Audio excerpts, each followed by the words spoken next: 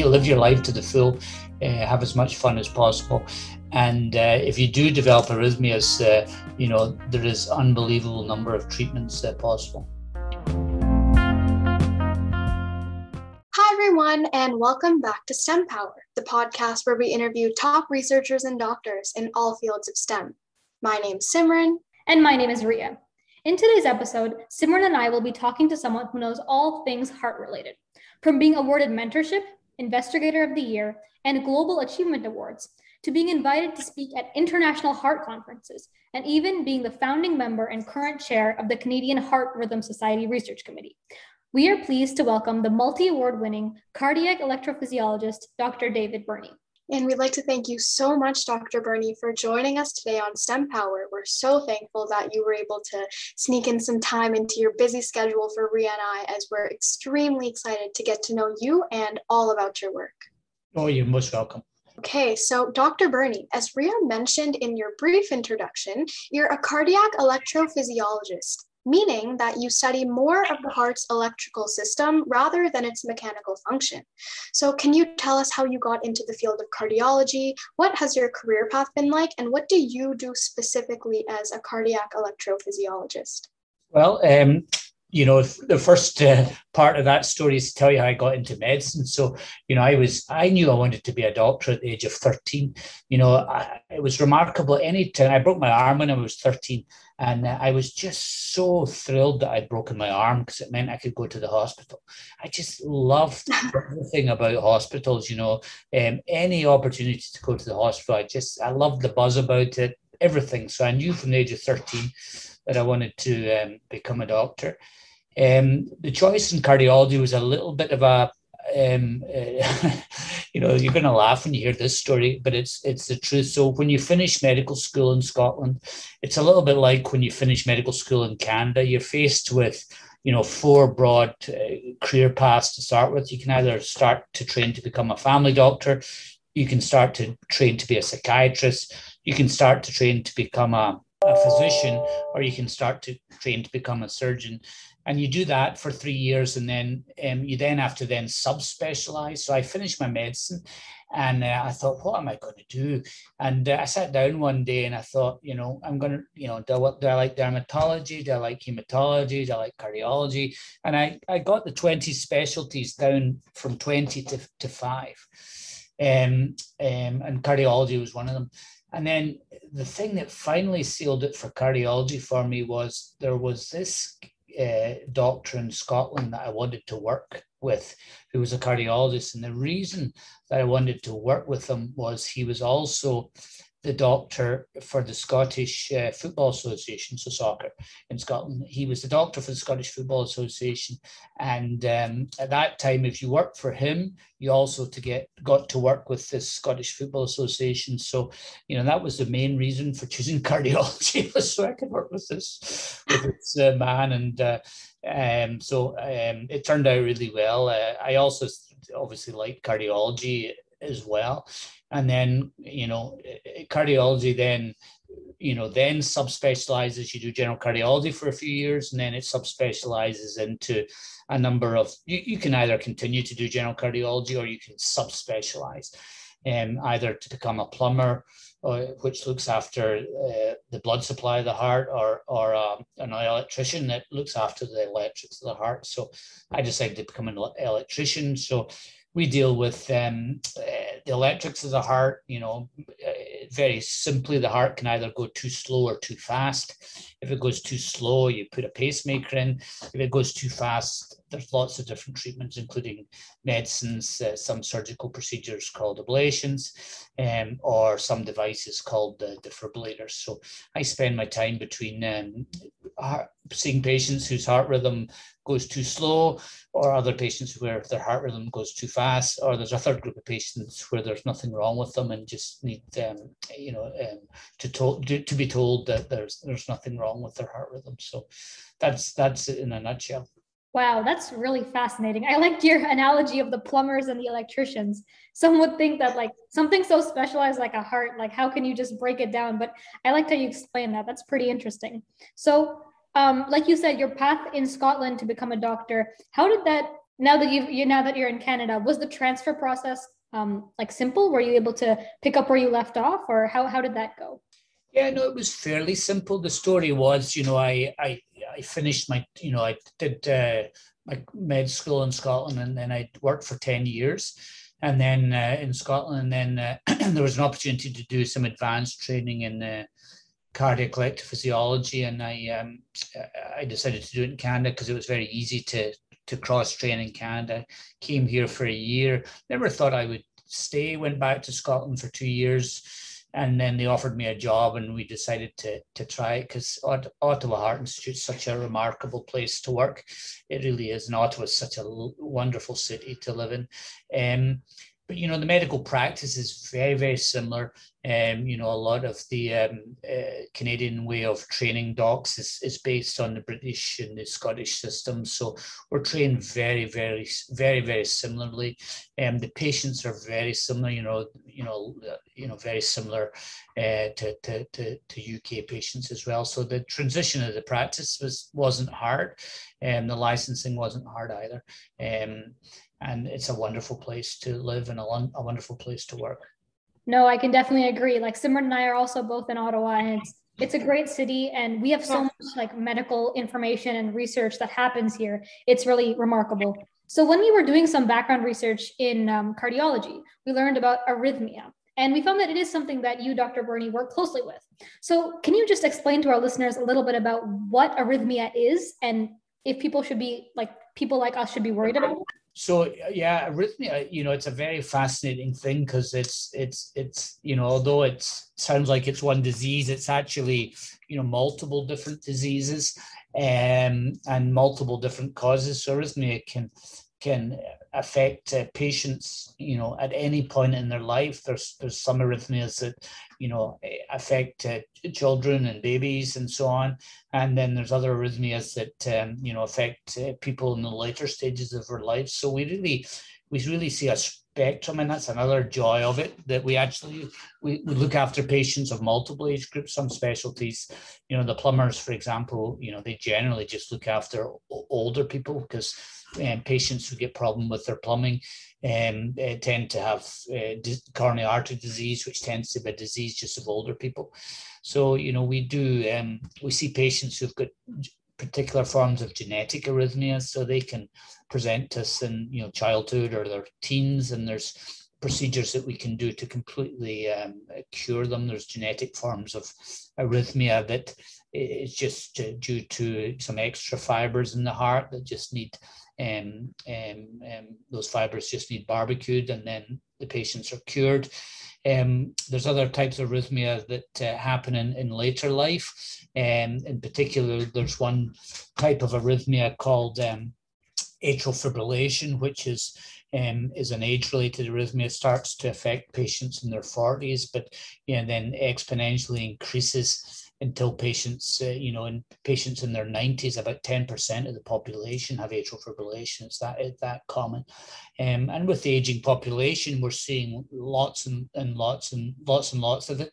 And there's, some really very effective treatments for it as well. So we're certainly never short of patients. Then there's other arrhythmias as well. There's patients where their heart rhythm goes too slowly, and again, that's generally an age-related phenomenon. Tends to be patients in their 70s and 80s and 90s. Pacemaker technology is constantly evolving, so the field is constantly changing. And then finally, there's some type of arrhythmias that are life-threatening, and sometimes that can be extremely difficult to work out, in which patients it's life-threatening and very difficult decision-making with the patient. And again, there's specific treatments for patients with that type of arrhythmia. We implant about 300 patients, actually closer to 400 now, 400 patients a year with very sophisticated devices called implantable defibrillators. They're all subcutaneously implanted. The patients, it's incredible technology. The patients live completely normal lives, essentially, but they're protected with these devices if their heart ever goes into life-threatening arrhythmia, the device, shocks them. And people will be very aware of from multiple television shows, Grey's Anatomy and blah blah blah, of what it looks like to defibrillate a patient externally, with the paddles and so on. So this device is an internal device that uses very similar technology, but it's obviously much more promptly working. Mm-hmm. Yeah, I think it's crazy that there's so many different forms of arrhythmia. I thought initially that it was just something that our older population had to worry about. But yeah, as you mentioned, that it's something that even like babies have to deal with. And I've read that the primary cause of arrhythmia is an electrolyte imbalance. Would you say that the best way to treat it for young people, instead of implanting things like pacemakers and defibrillators, would you say just replenishing their body with electrolyte-rich foods and beverages is good enough for young people specifically? No, I would not. It depends on the arrhythmia very much. There's such a spectrum of different arrhythmias. In a few patients, actually more than a few, the arrhythmia is related to some lifestyle issues, and the advice is just to change the lifestyle. In particular, alcohol and drugs can cause arrhythmias, and oftentimes we can just say, you need to change your lifestyle, and that's the answer. Also, there's a real link that's emerging between obesity and types of arrhythmia. So again, treatment, lifestyle changes is the management. It's rare, however, that we just find a patient that it's purely due to electrolyte abnormalities. It does happen, but I would say it's a tiny percentage where it's just an electrolyte imbalance. Yeah, because I remember reading, I think it was on WebMD or something, saying that soccer players are at a very high risk of developing arrhythmia, and that the best way that they would treat it is they just drink things like Gatorade. But yeah, as you just mentioned, that is not the best way to treat it. Yeah, again, it depends on the arrhythmia. There are, I don't know what the specific context there was. Again, the context is important. Soccer players are at increased risk of arrhythmia, but still their overall risk is still very tiny. Mm-hmm. And I think it's important to understand the difference between absolute risk and relative risk. Relative risk, is increased in soccer players, but their absolute risk is still very tiny. Mm-hmm. Okay. Well, that's a really good point to note about like maybe younger people who have arrhythmia, or like we said, soccer players, people who are like at the peak of their athletic and physical ability. But like you mentioned earlier, Dr. Burney, like there's some devices like pacemakers and implanted defibrillators that we've also heard that can cause, actually, as much as they can benefit patients and really save their lives, they can potentially also cause fatal infections in patients. So we heard that you had worked on a device called PADIT, which helps rate patients on their susceptibility to these kind of infections. So how do cardiologists detect these kind of infections, and what can you do about it? Yeah, it's an excellent point, Maria. These devices are incredibly sophisticated, but they're also not perfect. We say to patients, your body's not perfect, and these devices are not perfect either. They can malfunction, the leads can fracture, and so we don't take a decision to implant something like this in a patient's body lightly. We have to think about it very carefully, and it's very much a shared decision between the patients and the physician.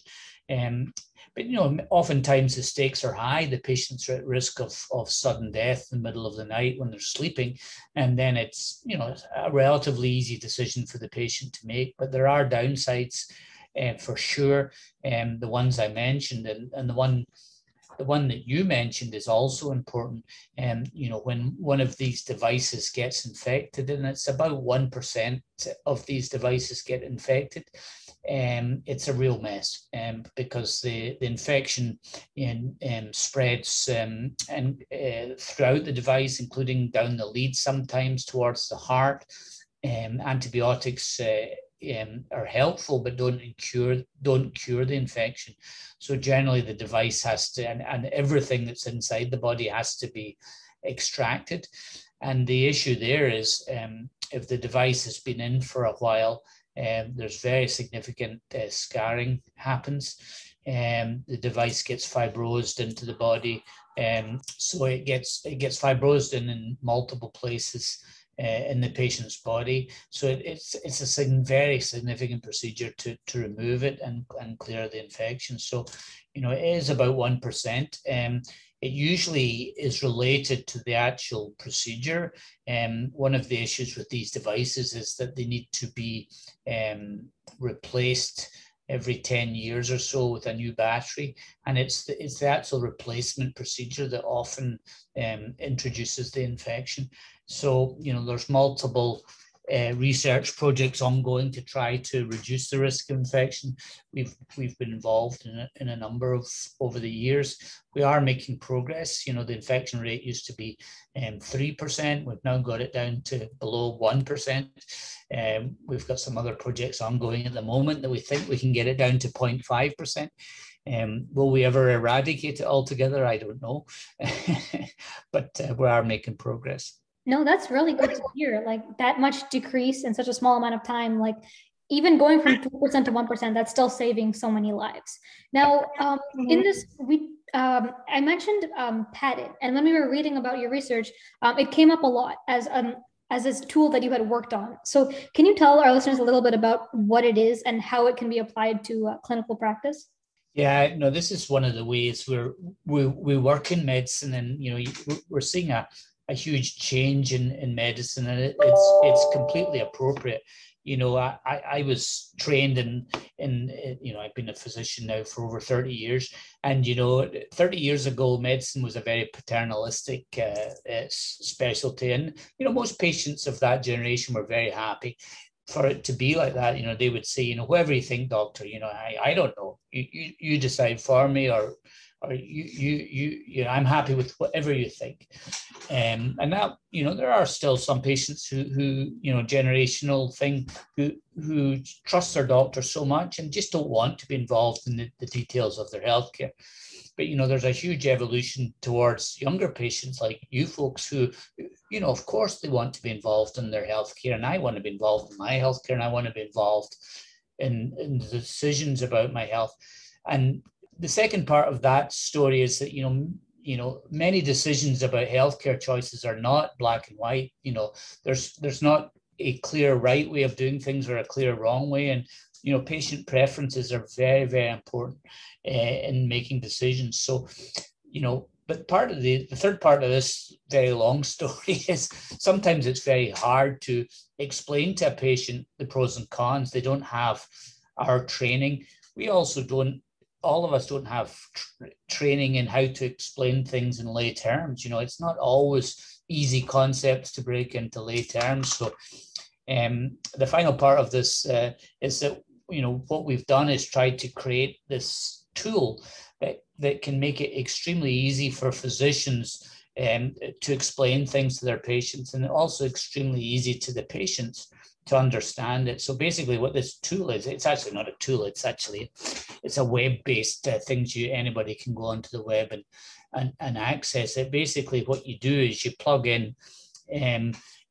different aspects of the patient's clinical features, and it basically spits out different aspects get different numbers of points. It then creates the score, and the final score then tells you, it spits out basically a patient with these characteristics undergoing surgery for a new pacemaker has a risk of infection of 3% or of 2% or of 9%.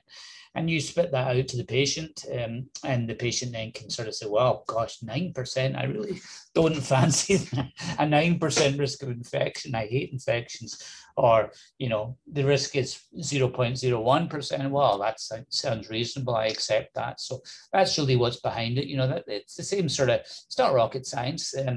It's part of my research. It's the way medicine is going is that we're going to do more of these, make things simpler for patients to be involved in decision making. Yeah, I think it's great that you and your team were able to create this. I think it was a score that I read online, and that you're making it so much more transparent for patients to actually know what's going on with them.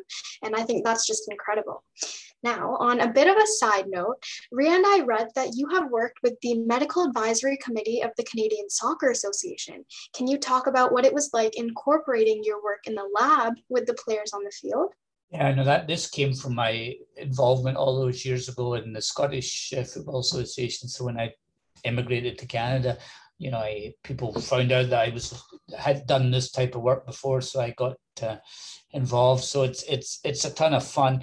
It really is. I actually am not involved. I'm primarily on an advisory basis. I don't often interact with the players one on one, but my role has been to really, the big concern with these elite soccer players is obviously, there is these awful stories, and it always attracts a huge amount of media attention when a high profile athlete dies on court, or there's been some very famous incidents where basketball players have died suddenly. There's also been some very famous incidences of soccer players dying suddenly in the middle of a game. So there's always that risk there. So my role has been, twofold. Number one is to help with the screening of the players to make sure that they don't have an increased risk of this happening. But the other thing, and we've advocated very heavily for, is the screening doesn't work very well. It really doesn't. A lot of these players who do have these events have already been screened, and nothing high risk was picked up. They just had these events that that were beyond the edge of medical science to pick up, and that's unfortunately that. So better than the screening has been to how to respond to it. So we've very much advocated that the screening doesn't work very well. So what has to work well is the response to these events. So we've advocated, for example, for wide access to AEDs, ambulatory, these defibrillators, community defibrillators. We've very strongly advocated. We've been, involved at the Heart Institute, for example. A few years ago, we had a big rash of old timer hockey players dying on the hockey rinks, and we said, well, this is ridiculous. What you need to do is every hockey rink in Canada should have a defibrillator in it. It's not rocket science, but it didn't exist before. Now every hockey rink has got a defibrillator in there. We're trying to do the same with soccer fields. The problem is the soccer fields are so widely spread in the city, and who maintains them, and so on and so forth.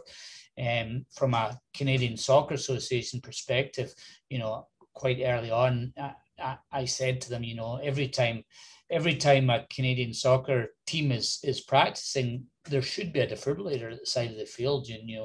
Now what happens is that we have some defibrillators that the teams take with them, so they're always traveling with a defibrillator. They've never ever has a team used one, but that doesn't matter. The point is that they have them there. So that's the type of work that I've been doing with the Canadian Soccer Association. Wow, that's really important. Like I play soccer too, and I'm sure you must have some background in the sport as well. When I play, you go out on the field, and especially when it's a hot day and it's outside, and people do, if they eat, or if it's a long tournament, people do get sick, or they get heartburn, or they get heat stroke. And especially these heart conditions can be really impacting because you're running for so long. It's the stress of everything, especially for those elite players who are playing, training 7 days a week, several hours a day. So I can really see how that's important. And just, I guess, as a point of, I know you're advocating for defibrillators at soccer fields, and I see your point, it's an outdoor field, it rains, where do you put the defibrillator? It's a lot of, I guess it's a technical challenge, but what I've seen is that in schools, like Simran and I, in grade 9 in high school, I think all OCDSB schools require you to, as part of your gym class, learn how to use a defibrillator, and you learn how to use, learn how to do basic first aid for someone who is not breathing or their heart isn't beating. And I think that's really important to educate youth and educate players who might end up in these positions. And like you said, thankfully no one's had to use them, but you never know, and you always want to be prepared. So that's really important work. Now, I know I didn't mention it earlier, but Dr. Burney, you are a professor at the University of Ottawa. So one of our listeners was wondering, what is the biggest mistake you have seen a young researcher make, whether it be like their mindset or an approach they've taken, and how can future researchers prevent making it? Yeah, what's the biggest mistake? I see young folks doing two things, actually. The first thing that they do is in their enthusiasm, they mix up the hammer with the nail. So to explain that the analogy a little bit more, they look at a tool or a technique and try to see how many nails they can hammer in with that technique. Whereas for me, that's completely back the wrong way around. I always try and teach people that, the way to do clinical research is always start with what the question is. What's the clinical problem? Can we reduce infections in patients with devices? Can we, I can give you multiple examples. Always start with the clinical question. Can we reduce the number of patients who are dying on the soccer field? Can we reduce the number of elderly patients who are dropping dead? All of these, and then think of the clinical question first, and then work backwards to the hammer that's going to solve the problem. So that's the first problem I see, is that is sometimes the first way around is much easier to start off with. The other problem I see for young folks is that they generally try to do too many things at once. Instead of they take on 7 projects and don't do any of them well. You're much better to take on 2 or 3 and do them extremely well. It takes the same amount of effort sometimes to do a project badly as it is to do a project well. So I'm very, very, when I mentor young folks, I always make those 2 points. The third thing is always to get a good mentor. Mm-hmm. I think that everything that you were saying is very valid, because I do some lab research as well, not with cardiology, but with Parkinson's disease. And there are some other young people in the lab, and I have noticed them taking on like 12, 13 new projects every single day. And it's just like, wow, what about your other projects? The biggest problem, well, I guess milestone really that I was able to pass was to stop getting so frustrated when my experiment wouldn't go as I wanted it to go. Over time, I just realized that when you reach the goal, it just feels so much better. And I just learned to get past that and realize that it's just a part of the process. Now, unfortunately, we're slowly reaching the end of this episode of STEM Power, but I have one more question for Dr. Burney that I'm pretty sure everyone must be asking themselves. Dr. Burney, what can we do as young people to limit the risk of developing heart problems in our later years? Yeah, I've used the term rocket science before. It's not rocket. It's just leading a good, clean, healthy life. Alcohol in moderation, no other drugs at all, no smoking, exercise regularly, and keep as close to normal body weight as you possibly can, and don't worry about it. You live your life to the full, have as much fun as possible, and if you do develop arrhythmias, there is unbelievable number of treatments possible. Well, I think that's some great advice that our listeners will definitely be taking to heart. And once again, thank you so much, Dr. Burney, for joining us and sharing about your work with Simran and I, as well as our listeners. Yeah, good luck to you all. Thank you. Yeah, and lastly, just thank you everyone for tuning into this week's episode of STEM Power with cardiac electrophysiologist Dr. David Burney from the Ottawa Heart Institute. Be sure to check us out on all social media platforms at STEM Power Ottawa, and we hope you have a great rest of your day.